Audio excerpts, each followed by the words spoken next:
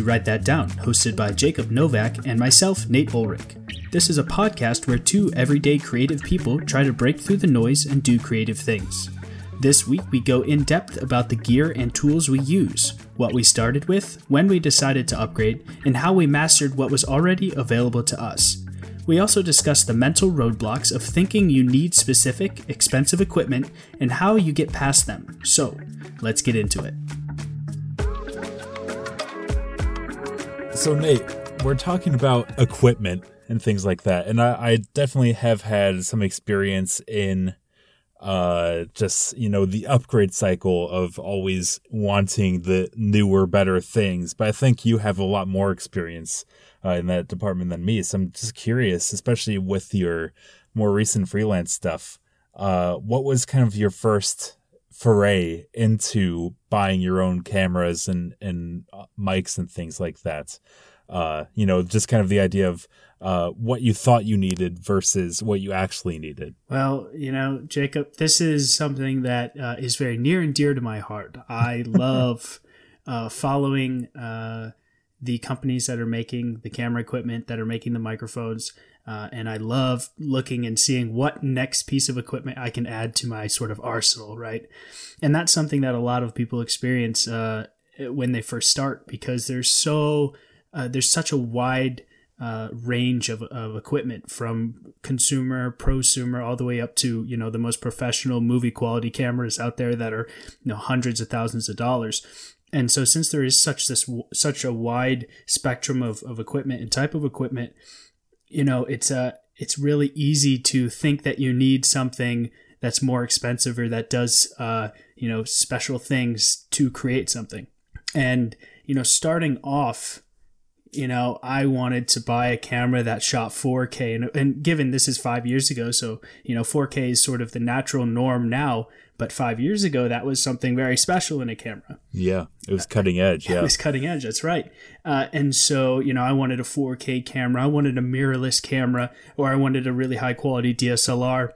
And, to be honest, I purchased my first camera, when I was a junior in college. It was that Canon 80D. I mean, we ended up using that DSLR for your Y-Men Premiere when we edited and shot it. But it is a solid starter cam, and that was a big purchase for me. I think I bought that cam in the kit for $900 back then, and that's a huge investment.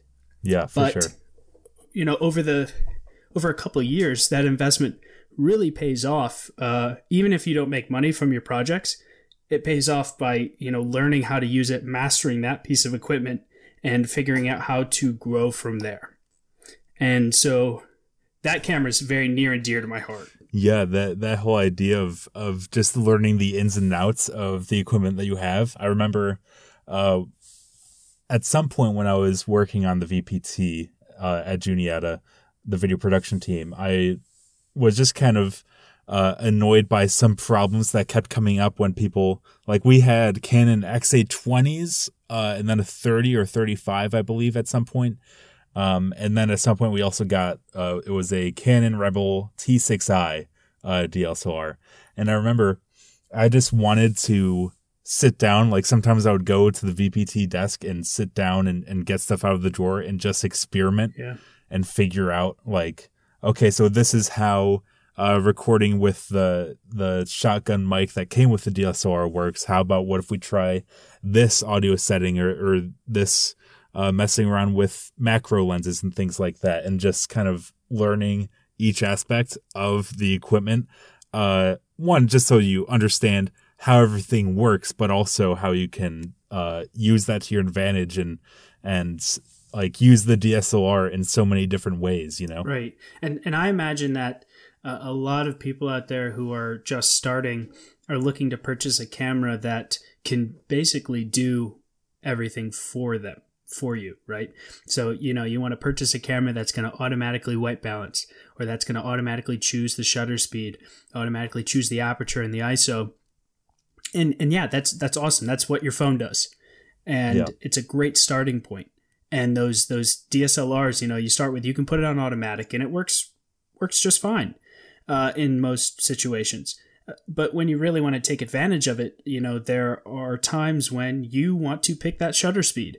There are times when your camera overexposes the shot and you need to crank down that ISO, or you need to, change the aperture or something.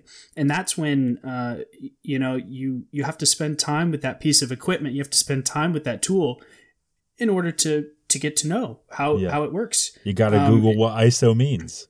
That's right. Exactly. So if these terms are something that you don't know yet, take a look.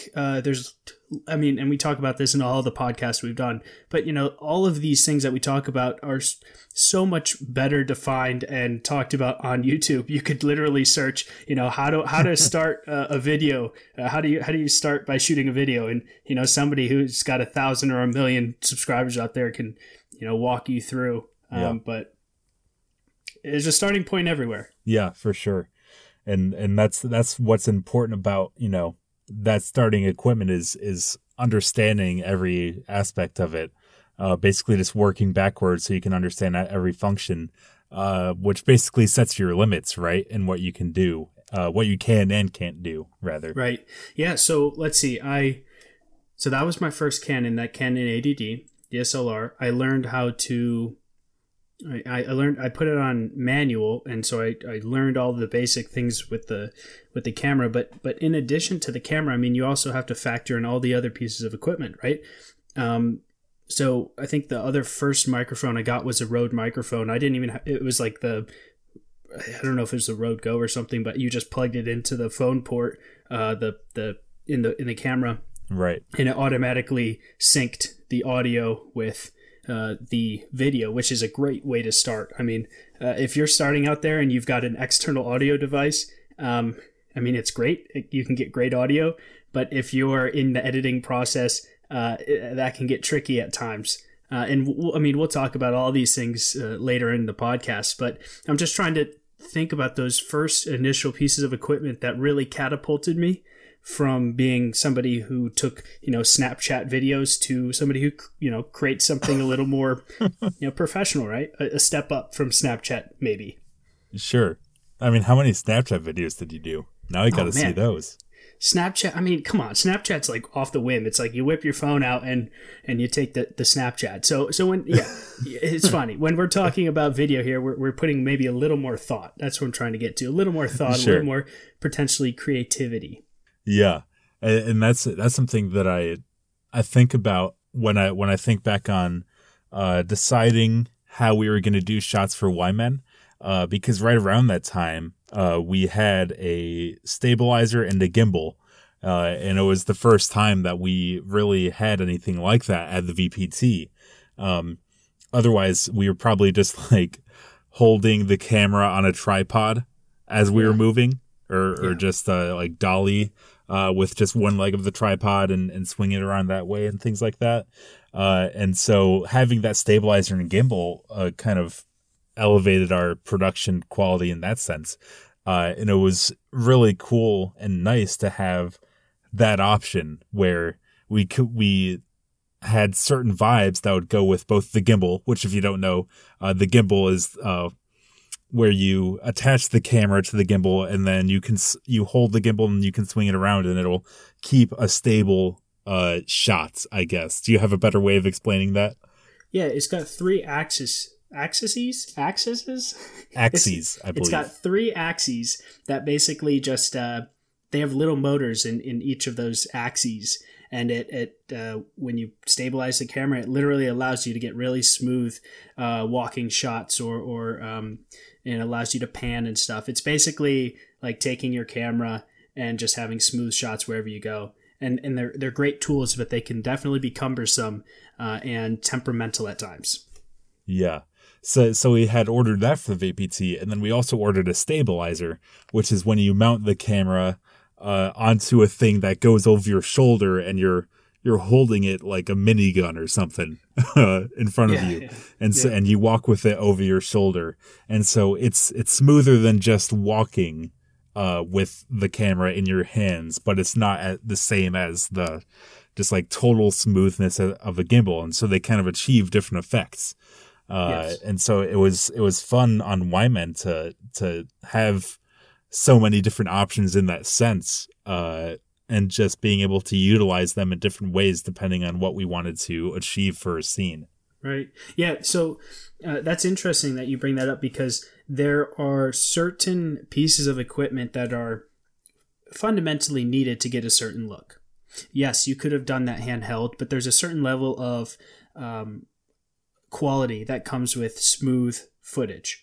And if you're going for a look that's more handheld, potentially, in our previous episodes, we talked about horror films and stuff. I mean, that is sort of a genre in itself that can allow for those different types of shots. But when we're talking about, something cinematic or something that's, like a short film like this, where, you're looking for that high quality level of production, that gimbal is needed. Now, going back to earlier, what we were talking about is sort of the difference between what we needed versus what we thought we needed, right? And so starting off right away, I thought I needed, all this high quality stuff. I thought I needed a gimbal right away. It turns out, I didn't buy my first gimbal until, maybe a year ago. So, I was working in video for several years before I even got my first gimbal. And in that time, I learned how to walk the walk. Actually, quite literally, I learned how to walk. If you've ever been in a marching band or anything like that, I was about to say the roll step. Yeah, the roll step. I mean, there 8 to 5. There are ways to naturally make your footage smoother. Whether that is shooting slow-mo, whether that is shooting at a higher frame rate and then interpreting that footage at a 24 frames per second when you're in post-production. There are a variety of different ways that you can do it without the gimbal. Well, for your case in Y-Men, those situations don't necessarily work and you need the gimbal. And so that's a situation where, well, this is something that we need to invest in and make that purchase. So I'm putting it in words now, because for the folks listening out there who are who are thinking about making purchases, you should go through the process of, well, do I actually need it? Can I replicate the same shots in a different manner without spending $500, $600, $800 on a piece of equipment? Right. Yeah. That kind of speaks to the mental roadblocks of, it's just really easy to get into that mindset where you're putting off doing a project or a thing because you think you need more than what you have available to you. And it's something I think that everybody can relate to, whether it's videography or anything really. It's just the putting obstacles in your own way because you don't think you're ready. And just kind of making excuses in that sense. Yep. It's important to, have all of those things in mind so that you're not just staving off the inevitable because you don't think you have what you need. Right. And so let me tell you exactly what I actually needed back then. And I found out actually later the things I really needed through trial and error. So what are the things that I actually needed? Well, I needed extra batteries for the camera that I had. That is a huge one. More people are more likely to go buy a better microphone or a gimbal before buying an extra battery for their camera. Now, if you're going to go do freelance stuff or any sort of projects, you got to have more than one battery. That is one of the first purchases that you should absolutely make. So that is one thing that is needed. What else? Well, if you really get into video and even photography, you'll notice that lighting has a huge impact. And if you're always shooting stuff outside, you don't really understand this, or you don't have to worry about this as much. But when you get inside and your lens isn't fast, say it doesn't have a really low f-stop number, so it's that aperture. If it doesn't have a really low aperture, it doesn't allow in as much light, that picture quality really drops. So it doesn't matter if your camera shoots 4K, right? It doesn't matter if it does all these amazing things. If you don't have that lighting, it looks horrible. And so these are so I like to say extra batteries and lights makes all the difference. But then, you got to look at that audio quality. And if that audio quality is horrendous, your story isn't going to be that great, because people are going to be so focused on the peaking of the audio or the buzzing in the background. And so these are some of the things that are sort of essential if you want to raise that production quality. Yeah, for sure. I was going to mention audio. I mean, you mentioned before having that external audio source. It could make things complicated if you have an external audio source to change, the internal camera microphone, but even though it might make it more complicated to line it up and everything like that, it really does make such a difference. Right. If you have, like, say, early VBT days, we had the Canon XA20, which is just a camcorder with a shotgun mic attached to the front, or attached on top, and the shotgun is just a directional microphone. But it was really nice once we got that boom pole to attach the shotgun on top, so that we could get even more direct audio source, placing the boom directly over it. Say if it was an interview that we were filming, and we weren't using a lav microphone just on their lapel. It was great to have that overhead audio source as opposed to the camera that's further away, just pointed at someone. Having multiple audio sources just makes all the difference on that end. Yeah, so for the listeners out there who don't necessarily know all these terms, so the lav mic or the lapel mic that Jacob was just talking about is that little microphone that clips to the shirt that's pretty close to the mouth. The boom microphone is going to be a shotgun mic, so pretty much just a regular mic just with a fluffy thing on the side that is sort of hosted above you or above whoever's talking to sort of capture the ambiance, the noise of the room, as well as a more natural conversation style. That's what they use in the movies. And then a shotgun mic connected to the camera is one it's kind of like a boom mic, but it's not on a large boom pole. Yeah. And that's connected directly to the camera. So these are just some terms that, we talk about briefly, but in case you don't know, there are several ways that you can capture audio.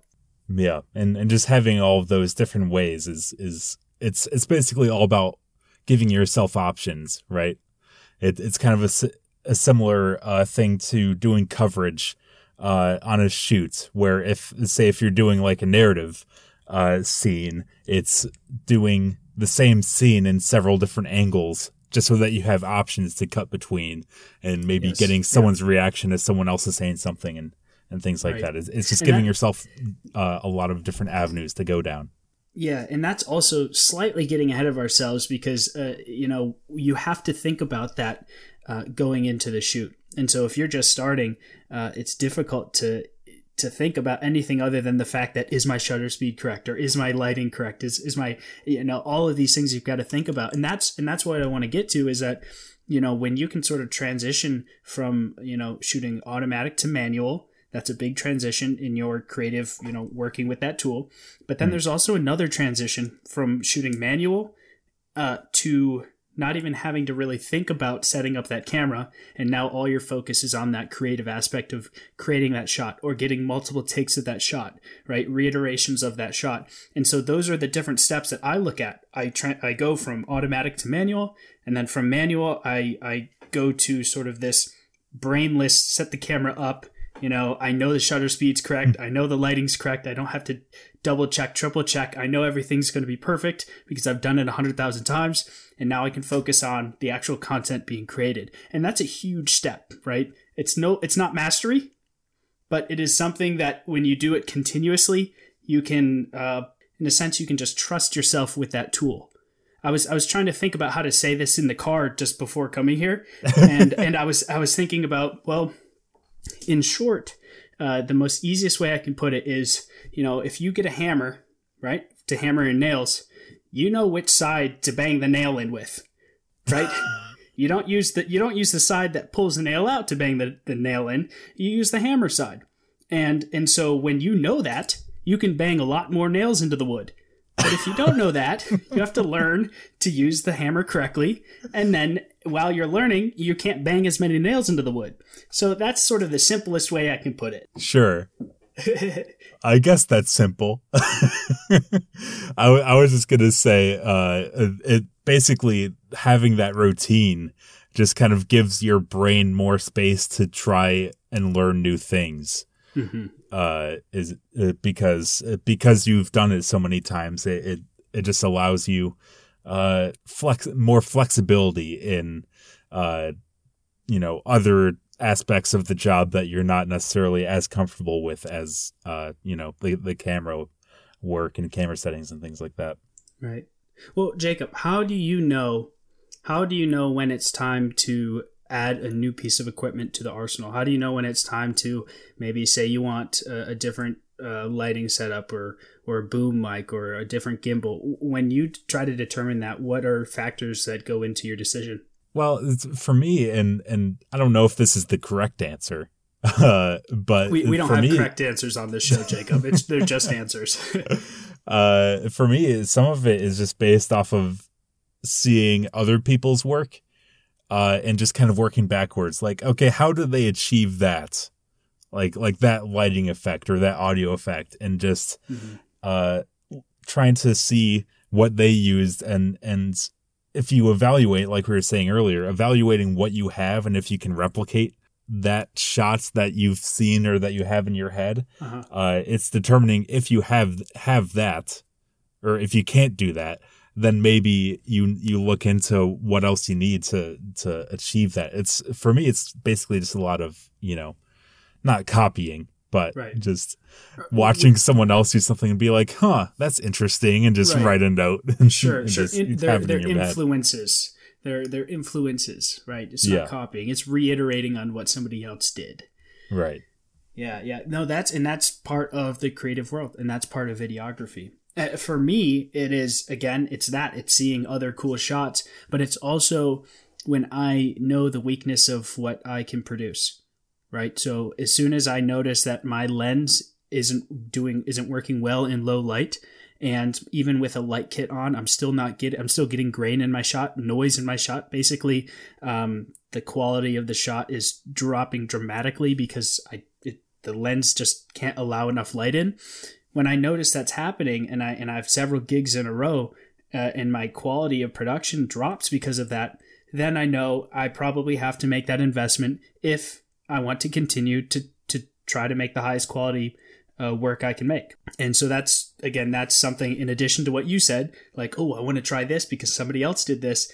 It's also, well, I can't do this, or I can't continue making this because I don't have this piece of equipment. Yeah, there are times in the VPT where it was probably a few videos in a row where we just couldn't use the lavalier mics on the lapel because they were just not clearly just dying out because they were getting old, and so that that's kind of the easy time of when to upgrade is when it's like, okay, well, this sounds like someone's in a tin can inside of a tin can, so maybe it's time. Yeah, of course.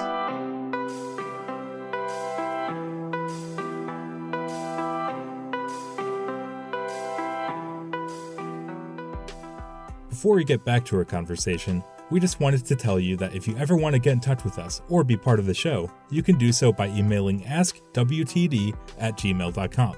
Whether it's a topic suggestion, a question for the two of us, or just general feedback, that email address is the easiest way to reach out. Since this is a podcast for normal people by normal people, we want to be as interactive and receptive as possible. Once again, that email is askwtd@gmail.com. Anyways, enough of that. Let's get back to it.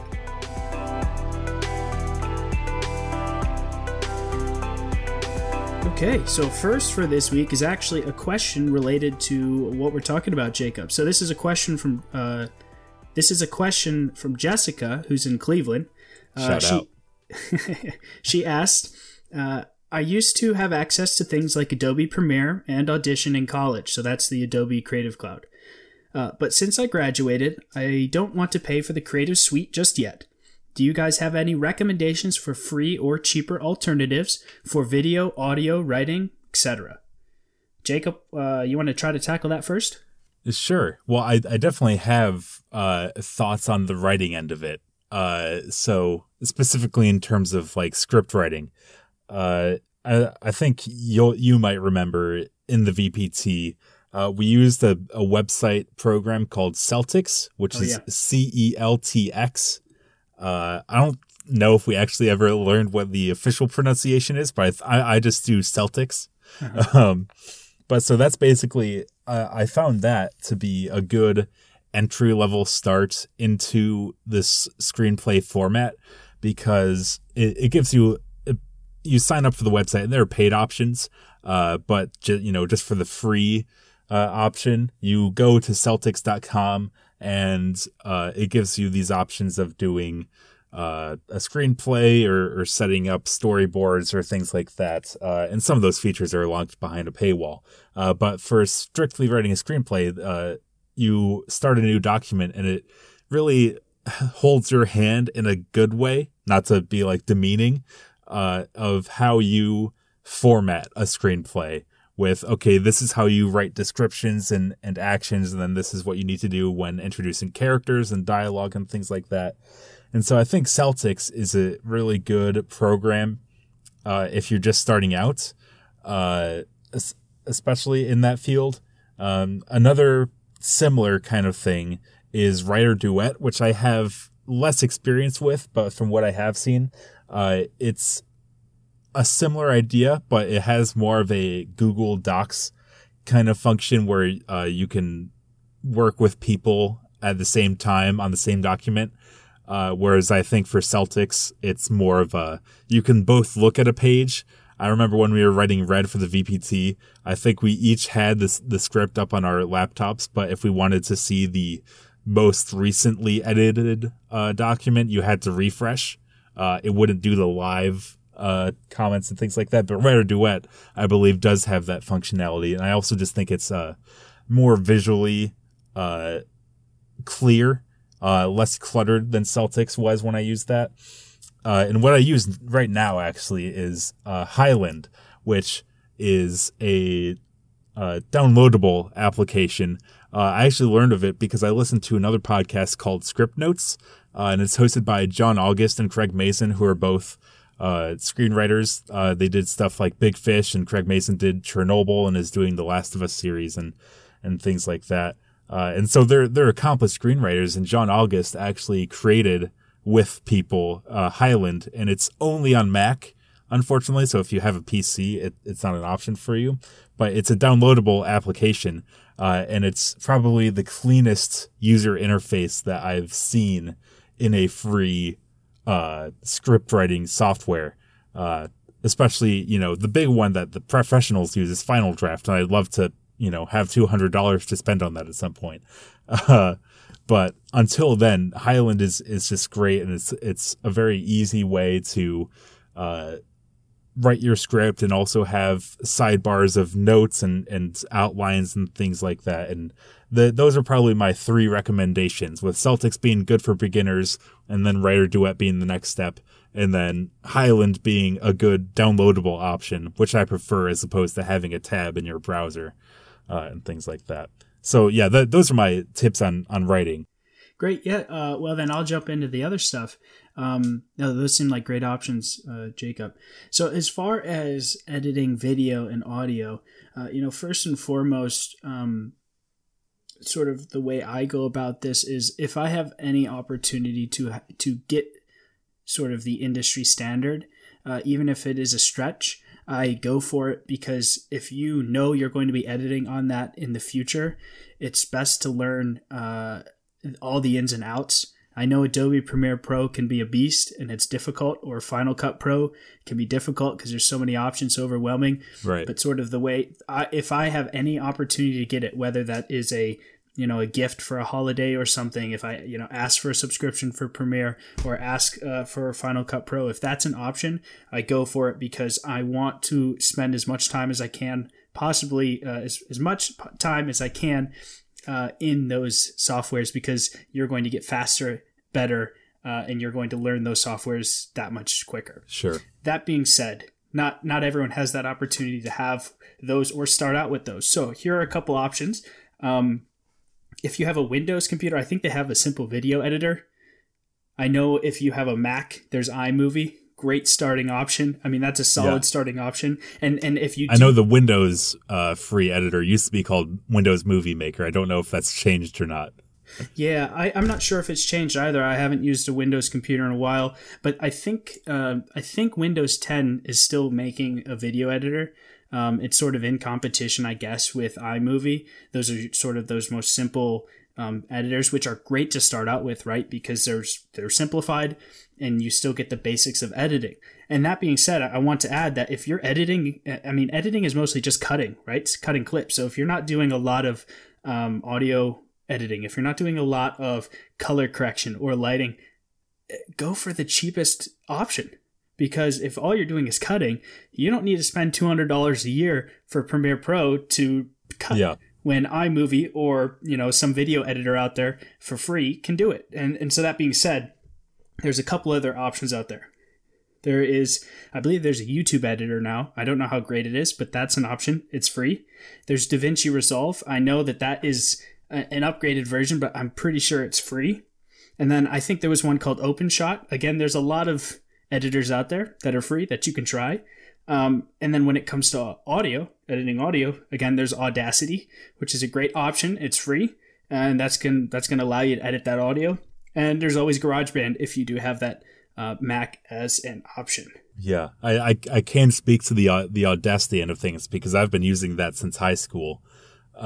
Just whether it's like doing VO, like I've been doing more recently, or doing multi-track things like a cappella or with my trombone or nerdy things like that.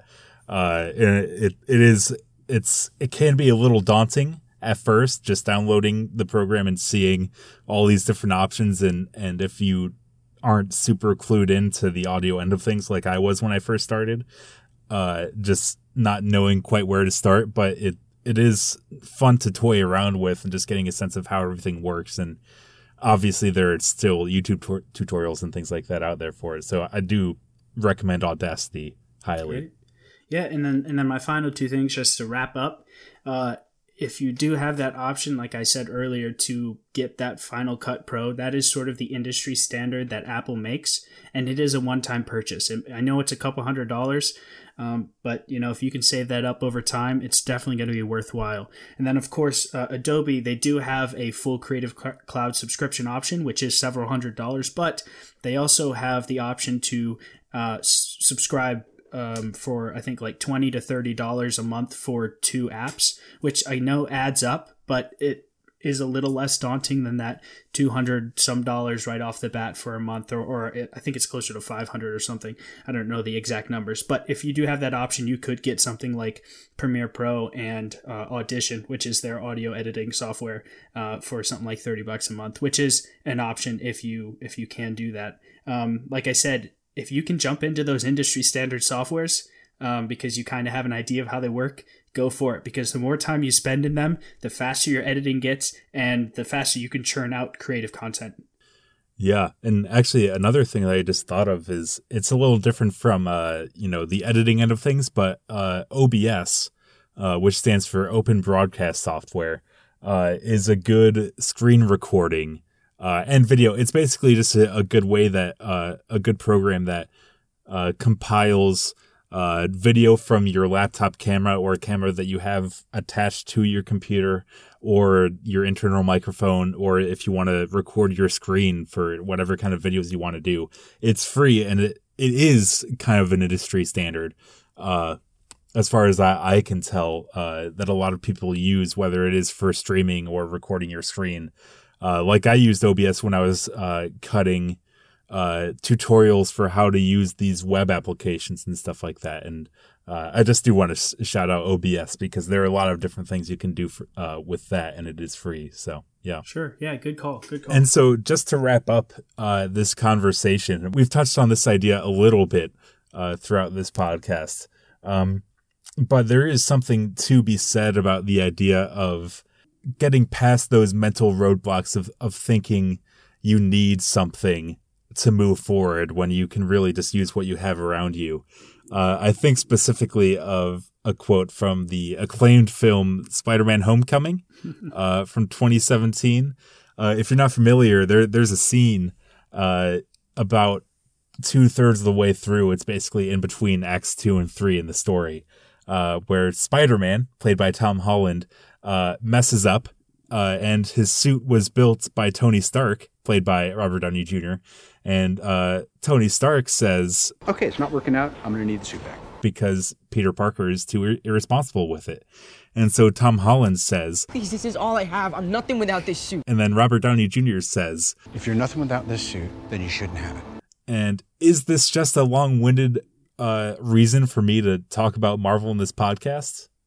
Yeah, but it also, I think it does kind of have the heart of what I'm getting at here, which is don't let the shininess of new toys, like new equipment, new cameras, new microphones and all that get in the way of you actually producing something, because, you know, we all have phones now that can take pretty decent video. We all better have video than cameras 10 years ago. Yeah, exactly. And we just listed off a bunch of programs that can help you with writing or audio recording and things like that. There really is kind of no excuse nowadays to just do it. And sure, maybe that means scaling back your visions for some projects, because you can't have $200,000 worth of CG green screen effects. Just go out and do it. Like, understand your limitations and work within that. Because more often than not, you can still produce something that you can be proud of and you'll be able to learn from. Like a lot of writers, directors, filmmakers, videographers always say, you just have to do it. Or Nike, Right. Just do it. Get into it. That's how you got to learn. I love it. That was a good one there, Jacob. That was a good one. Thank you. I would bring up Marvel every week, but Nate doesn't let me. Oh, our producer doesn't let you. Anyways, let's bring us into our last segment of the show. Definitely not procrastinating. Jacob, what did you watch this week? Well, actually, it's funny because we're about to talk about Marvel twice in one episode. Oh my, here we go. Because I can finally talk about WandaVision because it's over. The finale came out last Friday, and this is such a good show.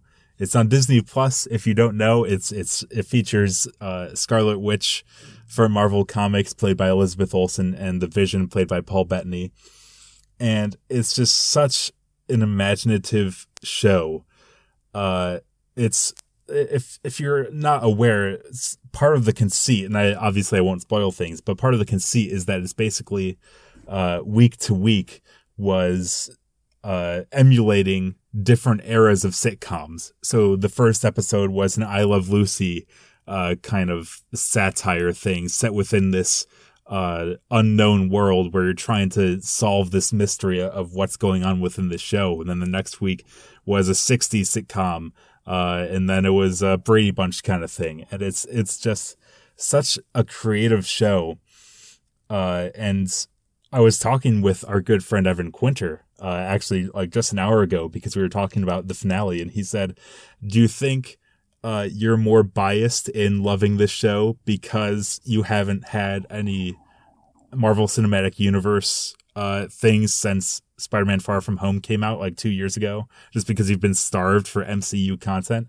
And I really don't think that's the case, because this show is just so out of the box. There's really nothing like it, both in terms of superhero movies and shows, but also just, I don't think there's anything comparable to what they achieved in these 9 episodes. And I love it. I love the MCU, and WandaVision is such a great start to a post Avengers Endgame world. So, yeah, if I could, I'd talk about it for 2 more hours. Yeah, of course. That's a different show, though. That's a different show. Yeah. What about you, Nate? Yeah, so I've got 2, and there's the difference, stark difference between what I watch in my time and what you watch, but that's what makes this show exciting. So I have 2 because they are YouTube videos. One is actually something that I'm not sure if you've ever seen before, Jacob. It may be up your alley. But for the folks out there listening, if you haven't checked out Bo Miles on YouTube, check him out. I mean, he embodies the quality over what's that saying go? Quantity? Yes. Yeah. He embodies quality over quantity. He makes short films, 15, 20 minutes a piece. Every couple of months one comes out, and it is you just have to watch it. You have to watch some of the stuff he does. It's fascinating. Because I mean, he's this Australian guy and he lives life like no one else. I mean, I think the last one I just watched was him deciding to walk to work. And work for him was something like 90 kilometers away. So instead of taking the commute, he in his car, he walked to work and he picked up stuff along the way, and he ate what was there, and so I can't even explain it. Go and watch it, because it will drastically change your life, because you'll notice that this guy who's kind of a nutcase because of what he does also lives a fully fulfilling life, completely different than the way we live our lives. So take him out, take a look. That's Beau Miles on YouTube. And that's interesting. Yeah, I've never heard of him. Yeah, go for it. I know Evan Quinter would probably enjoy him. That sounds right up his alley. Yeah. And then I want to wrap it up by talking about a TED Talk that I saw. And the TED Talk was Ethan Hawke. Yeah? Oh, yeah. The actor? Yeah. So this TED Talk was called Give Yourself Permission to Be Creative. And I think this is very important for us to recognize and understand. And I want to end with one of the things that he said and talked about on that podcast, or that TED Talk. So basically, in short, to kind of summarize, he said, when we experience sort of deep love, or when we experience hate or sadness or some of these really strong emotions, that's when art is not a luxury, but rather it is sustenance. He talks about poems, he talks about music, he talks about stories. Those are all luxury until we experience these deep, deep emotions of love and of sadness. And then it's sustenance, and it's what keeps us alive and what keeps us creating things. So I thought that was really important, and something that we could end our podcast with today. Yeah. You got me rethinking my whole Spider-Man bit, Nate. That's why you went first. Yeah, that's a good one. Nice. All right. Where can the people find you, Nate? The people can find me on Twitter at NateUlrich16, NateUlrich 16. And Jacob? I am still at the Jacob Novak on Twitter. I gotta be honest, I have not looked at any new handles this week, so I gotta stick with it. All right. But yeah, at the Jacob Novak, and stay tuned for next week, where we may or may not have a special guest.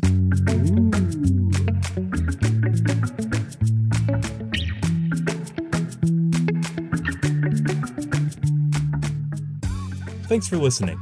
Write That Down is produced by Nate Ulrich and Jacob Novak. Music for this podcast includes Answered by Ketsa and Dream 13 by Punch Deck. You can find links to both artists in the description for this episode. If you'd like to be part of the show, you can email your questions or topic suggestions to askwtd@gmail.com. Once again, that's askwtd@gmail.com. Thanks again, and we'll see you next week.